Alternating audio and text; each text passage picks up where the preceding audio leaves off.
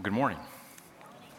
My name's Jason, one of the pastors here at Community Church, and I am really glad that each and every one of you is here today.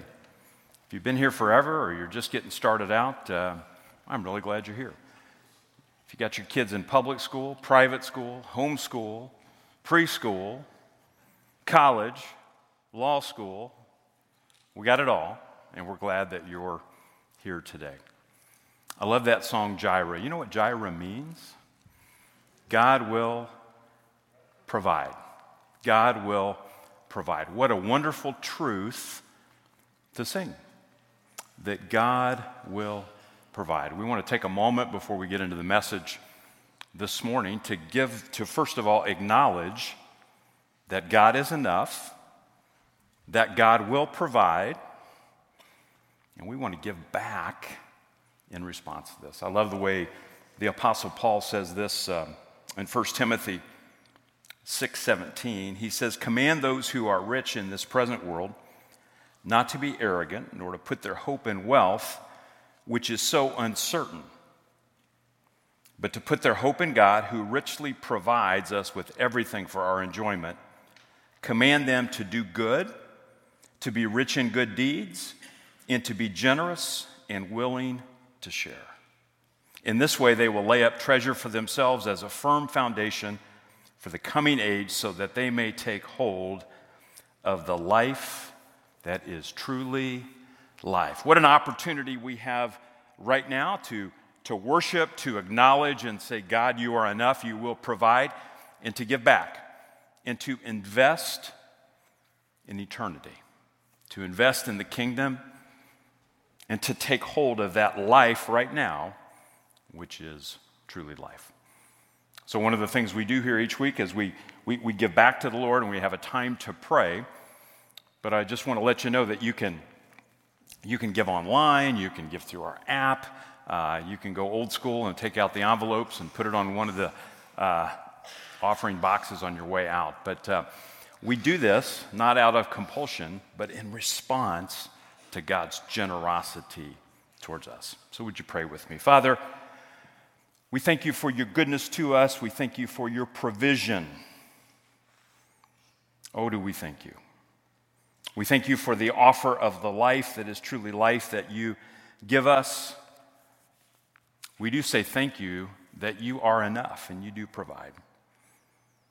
We ask now that you take what we give back, our humble offerings, and you multiply them for your kingdom. Lord, this morning, we ask that you would help us to be rooted and established in love. That together as a church, we would be able to grasp how wide and long and deep and high is the love of Christ. So, Father, as we open your word together, would your Holy Spirit be our teacher? And wherever we are in our journeys, Lord, open up our hearts, open up our minds to receive what you have for us. I pray that my words are clear and they're helpful and they bring you glory and honor. Burn off whatever doesn't do those things. It's in Jesus' name that we pray. Amen.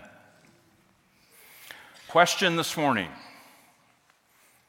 are you good enough for Jesus? Are you good enough for Jesus? And how do you respond to that question? Are you good enough to live close to Jesus? Are you close enough to Jesus to live the good life? We're in week 5 of our series, and we've been looking at a better way to the good life. This morning, we want to dig into this question of really how do we live our lives? What's it like to live in the kingdom? And are we good enough? What's that look like? As we think about going back to school, I was reminded, Kim and I celebrated our 30th wedding anniversary this week. Amen? Yeah. So I'm in a nostalgic mood. And we started off our married life together as wealthy students I was in graduate school. She was finishing up her nursing degree. We lived in married student housing at Purdue. If you've been there, some of you have. I think they've torn the buildings down. I think it was an act of grace that they did that. But one of the things we've done throughout our marriage is we've taken lots of walks together. That's my free marriage advice. Take as many walks as you can together. But we started off our marriage really going on walks, and we would walk down State Street, which is the main drag at Purdue University. And it was interesting, we'd walk on a Saturday night, and on State Street you would see a variety of responses to the question, are you good enough for Jesus? IU fans, there are some believers at Purdue, so just know that. It is true. But we would see, first of all, we'd start our walk at Papa John's. We'd scrape up $1.90 to get breadsticks. That was the big treat for the week. But then, we'd walk by Fraternity Row. We'd walk by various churches, Protestant, Catholic, and then you'd keep walking, and there's this place called a chocolate shop that they don't sell chocolate there. It's really a bar, and it would start all the row of bars. So you would see a variety of opportunities along State Street. And I believe that's representative of different ways we might respond to that question, are you good enough for Jesus? Some, I believe, would say, they might fall into this, what I'm going to call compartmentalization. Would say, there's no way I'm really good enough for Jesus, but I'm going to compartmentalize my life. And as we would observe people, there would be, I'm going to offend everybody here, so I'll start here. There would be the Roman Catholic version of that, we would go to Mass on the way to the fraternity parties and hit the bars and all that, and it would be like, I'll pay my sin tax up front, and then I'll go do whatever I want to do. So we've heard. Then there's the Protestant version of that would be, hey, I've prayed a prayer. I know I'm saved by grace. I'm good. There ain't nothing that Jesus won't forgive me of. So I'm going to go do whatever I want to do. Am I connecting with anybody? Just in the rearview mirror, I'm sure. But that's one response. There's the compartmentalization. I believe there's also the comparison. Hey, compared to all these other knuckleheads, I'm doing pretty good. I'm not that bad. I don't believe that stops in college. I think we still do that sometimes. And then there's what I would simply call the critique. To not look within, but to always look out and say, well, thank God I'm not like those people over there. So let me ask you this morning, are you good enough for Jesus, and how do you respond? Which of those responses might you have? We're going to dive into some of Jesus' core teaching this morning, but I want to start with a simple bottom line. And we've been working around this. We've been getting at the issues of the heart in this series in Matthew 5. But I want to lay it out to you this way. I said, if you want to have the good life, you have to change what you now want. If you want to have the good life, you have to want to change what you now want. So we're going to dive into matters of the heart this morning, and I want to take you to Matthew 5, verse 17. Jesus says this, "Do not think that I have come to abolish the law or the prophets. I have not come to abolish them, but to fulfill them. For truly I tell you, until heaven and earth disappear, not the smallest letter, not the least stroke of a pen, will by any means disappear from the law until everything is accomplished. Therefore, anyone who sets aside one of the least of these commands and teaches others accordingly will be called least in the kingdom of heaven. But whoever practices and teaches these commands will be called great in the kingdom of heaven. For I tell you that unless your righteousness surpasses that of the Pharisees and the teachers of the law, you will certainly not enter the kingdom of heaven.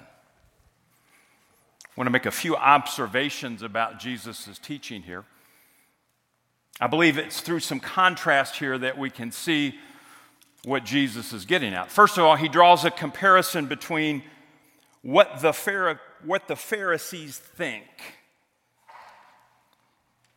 Don't think this. I mean, Jesus always knows what's going on. So there's a comparison between what the Pharisees think and what Jesus says, I say to you or I tell you. Let me say from the beginning, there's a question of authority here. Who has the right interpretation? There's always the what do we think versus what does Jesus say? Let's go with what Jesus says. Secondly, there's a contrast between abolishing and fulfilling. Now, what the Pharisees and teachers of the law, or the scribes, had in mind with Jesus, their issue with Jesus was, look, you're hanging out in the bad places on State Street here. You're hanging out with the sinners. You're hanging out with the prostitutes. No, you shouldn't go there on State Street. But you're hanging out with the wrong crowd. And are you soft on sin? Because I see the company that you're keeping, Jesus, and are you soft on sin? Jesus is going to say, hey, I didn't come here to abolish the law.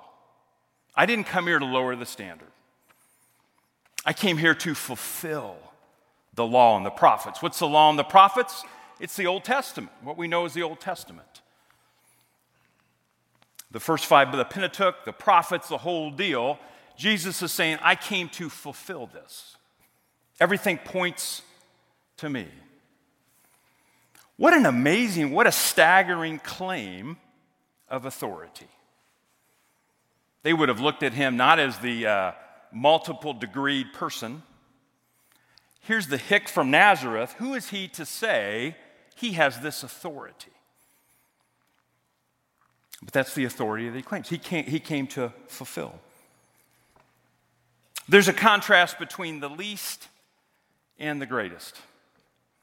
And it comes out of this idea of authority where Jesus, I'm not going to undo any of it. You can't pick and choose. You got to take the whole thing. He's the fulfillment of the whole thing. And then finally, there's this contrast between the righteousness of the Pharisees and the righteousness that Jesus calls for. Let's talk about that for a minute. What's the issue with the Pharisees? But first of all, what is this word righteousness? Righteousness has to do with this idea of right relationship, first of all, with God, right relationship with others. Harkens back to the great commandment to love the Lord your God with all your heart, mind, soul, and strength, and to love your neighbor as yourself. It's a fulfillment of the law. We look at the 10 Commandments. The first 4 have to do with our vertical relationship with God. The last 6 have to do with our horizontal relationship with other people. One of the things I loved about our kids' camp a few weeks ago, the verse that we focused on, that Carissa and her team focused on, was love the Lord your God with all your heart, mind, soul, and strength. It summarizes the whole deal. So what's the problem with the Pharisees? I mean, they externally seem to do the right things. They're probably the backbone of the church here. But what's the problem? What's the issue with the Pharisees?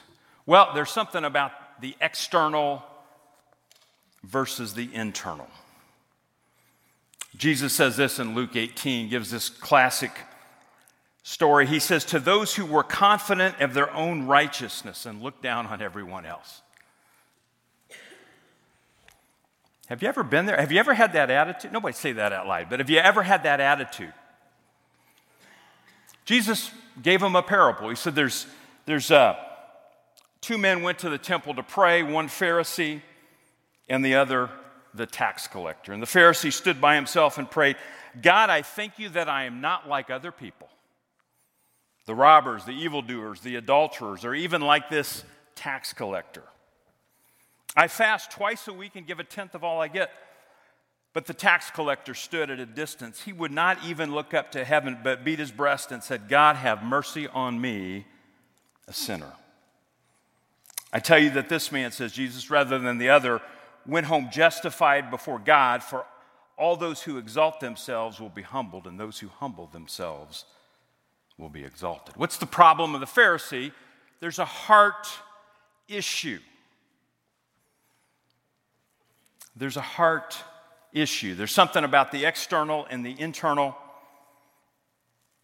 This idea that I could be confident in my own righteousness.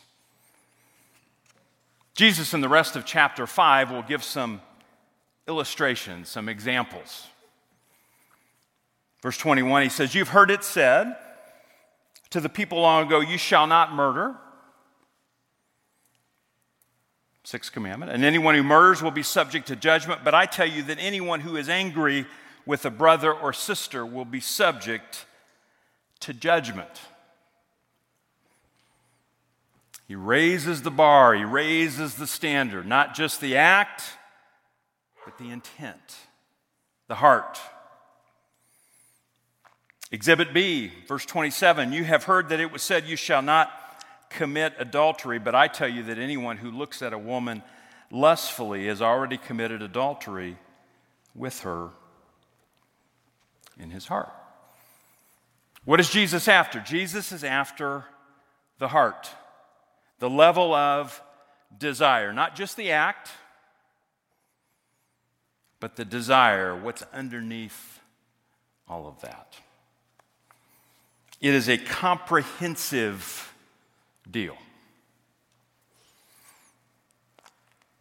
Now, 2,000 years later, anger and lust are no longer an issue in our world. Isn't it remarkable? I mean, I was reading about like the metaverse and all that crazy stuff. But these teachings are just as relevant today. For all our technology, we still got all kinds of hard issues. So how do you respond to that? You can look at that standard and say, guilty? Guilty? Now, we can respond theologically, and let's do a little bit of that. Let me take you to Romans chapter 3, verse 20. Paul says this, therefore no one will be declared righteous in God's sight by the works of the law. Rather, through the law, we become conscious of our sin. But now, apart from the law, the righteousness of God has been made known, to which the law and the prophets testify. This righteousness is given through faith in Jesus Christ to all who believe.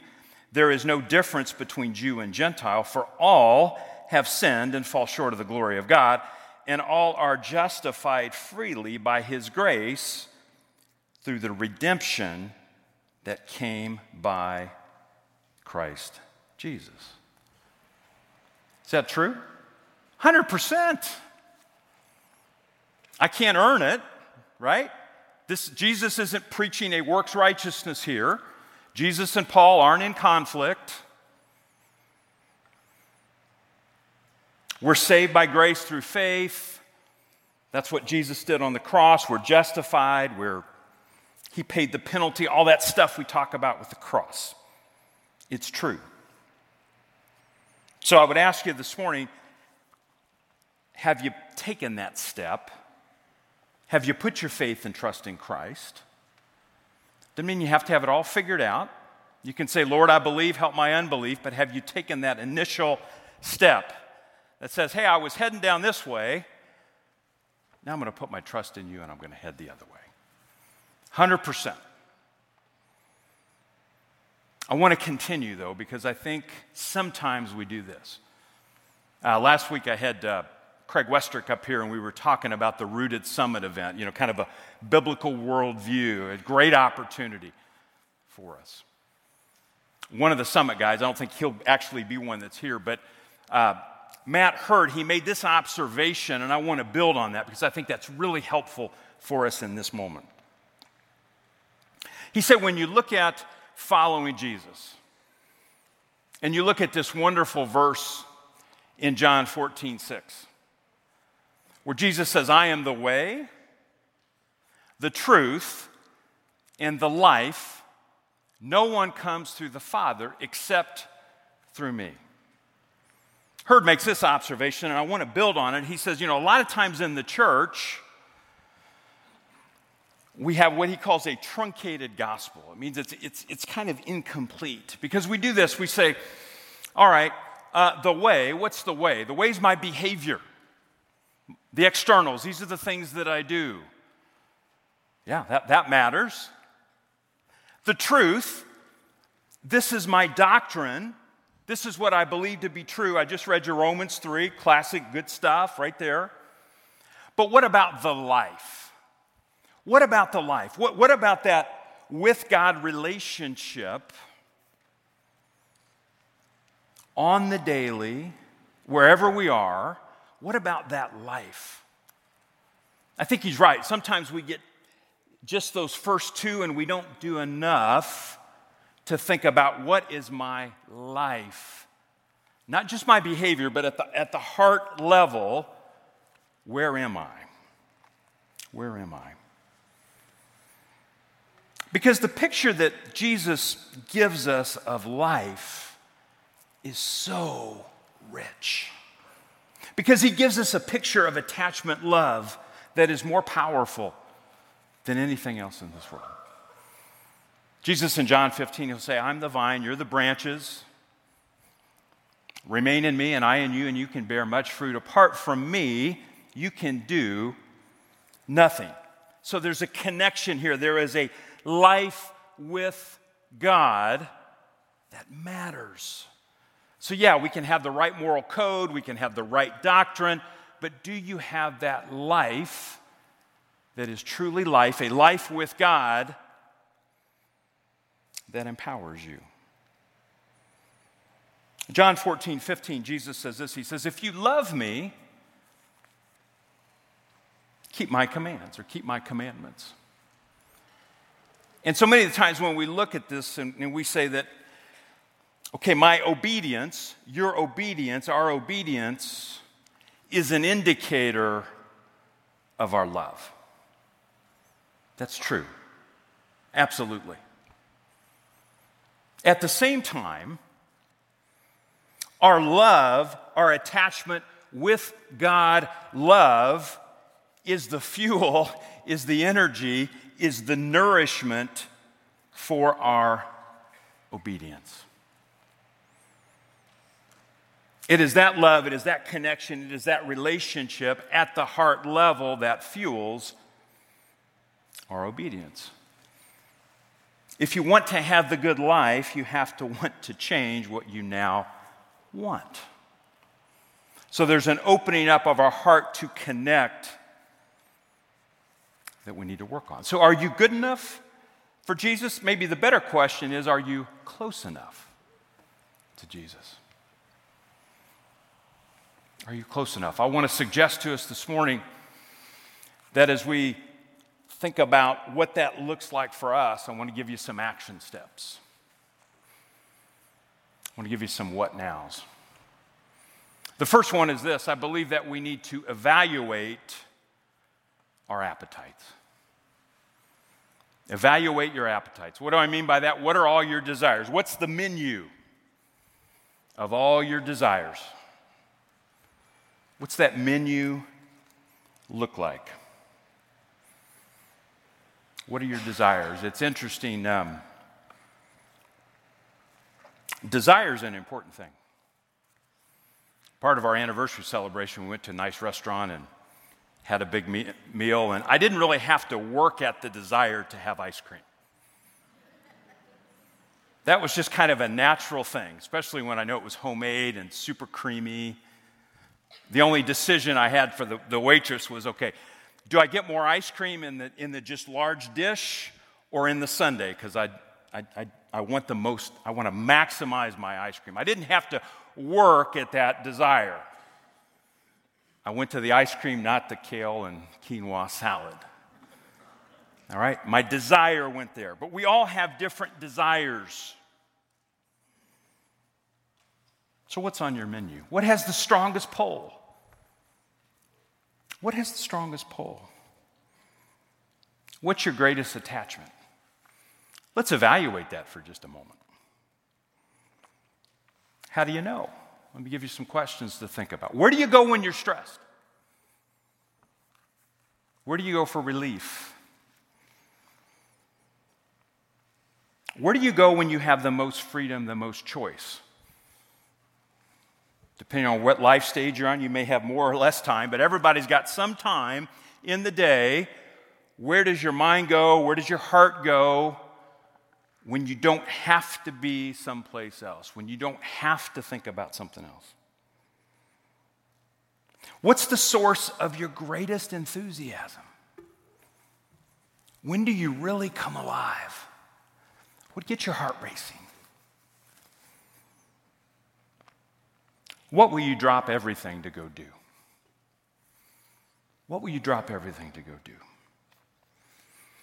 So get that menu out. Think about those desires.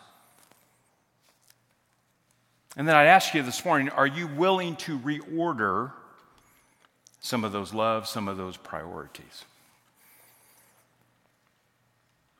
John, the Apostle John says in 1 John 2:16, for everything in the world, the lust of the flesh, the lust of the eyes, and the pride of life comes not from the Father, but from the world. So where do you locate those desires? Just do some evaluation. There can be things that are good but not ultimate. There can be things that you and I both know they're just wrong. And they come from some place that's not a good place. Where does anger bubble out? Where does lust bubble out? Where does self-centeredness come out? Where do you have the courage to evaluate your appetites? So once we get those out on the table, we look at them. Second thing I believe we need to do is starve your selfish desires. It's Food Truck Sunday. I'm on a food kick. You got to starve your selfish desires. Jesus says this in Matthew 29:30. If your right eye causes you to stumble, gouge it out and throw it away. It's better for you to lose one part of your body than for the whole body to be thrown into hell. And if your right hand causes you to stumble, cut it off and throw it away. It is better for you to lose one part of your body than for your whole body to go into hell. Now, there's some Jesus-style graphic hyperbole here. I don't think he's saying you literally have to cut your eye out. But I would say today, friends, starve, limit, get rid of that which feeds our evil desires, our selfish desires. We got to starve that. Well, we got problems in our culture. We got all kinds of issues. One of them is we have unlimited access to everything. We have unlimited access. And we've got algorithms that are designed to feed our selfish desires. Whatever those may be. That's what they're designing, whoever that is. I don't know who the they is, but in the system that we're in, it's set up to give you more and more of what you want. Now, if what you want's a good thing, great. But I would ask you this morning, what are those selfish desires? What feeds your anger? We can go a lot of different directions here, but what feeds your anger?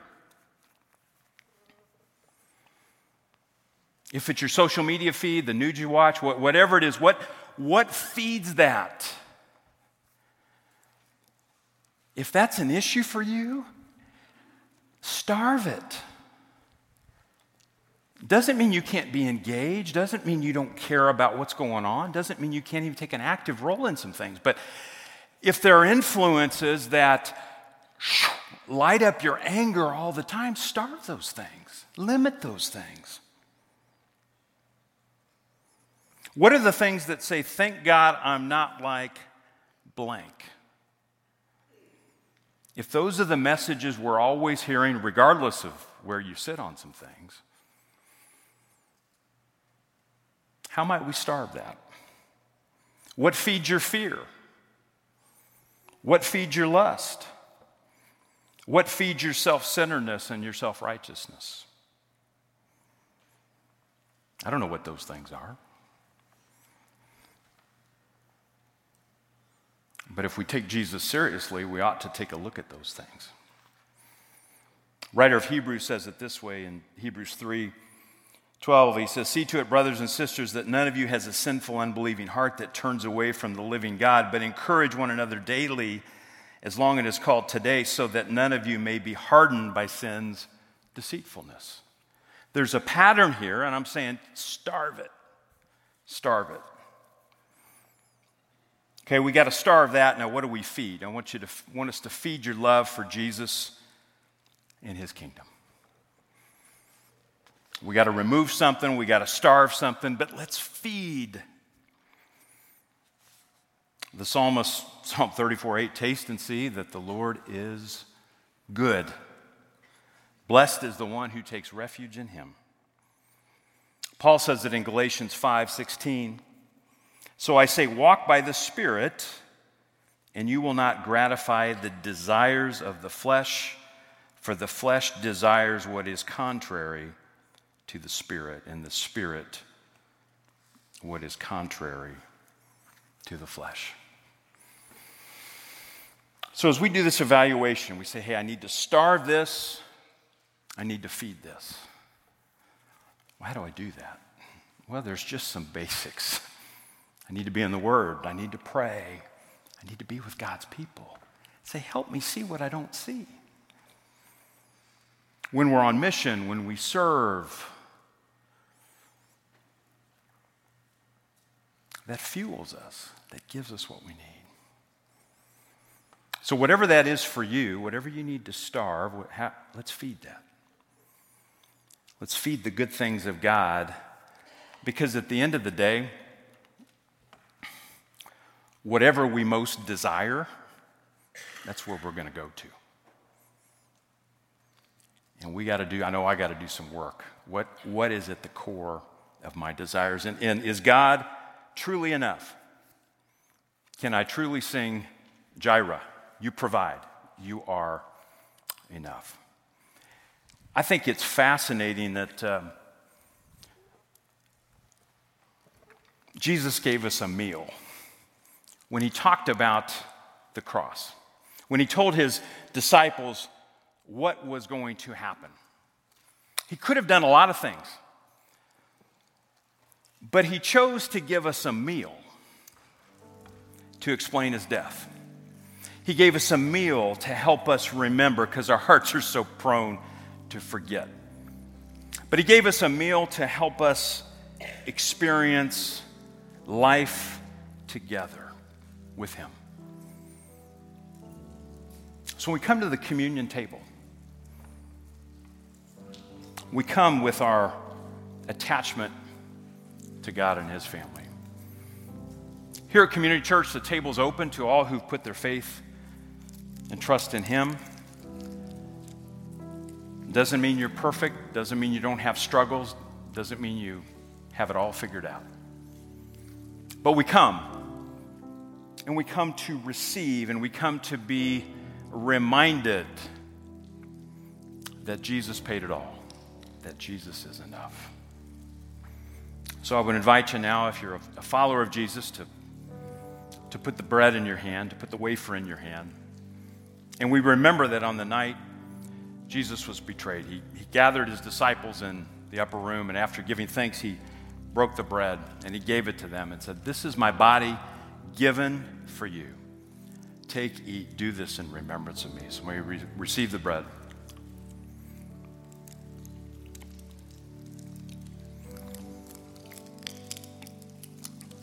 And in the same way, Jesus took the cup. He said, this cup represents my blood, the blood of the new covenant, blood shed for the forgiveness of sins. It's his righteousness, not ours. That's what the blood reminds us of. So just as we receive the bread, may we now receive the cup together. Let us pray. Father, as we come to you, as we take a hard look into our own hearts, we're thankful for all that the cross means. And we're thankful that it doesn't end there, that you rose. So as often as we eat the bread and drink the cup, we proclaim your death and we look forward to your return. So Holy Spirit, do the work in us now that only you can. It's in Jesus' name that we pray. Amen.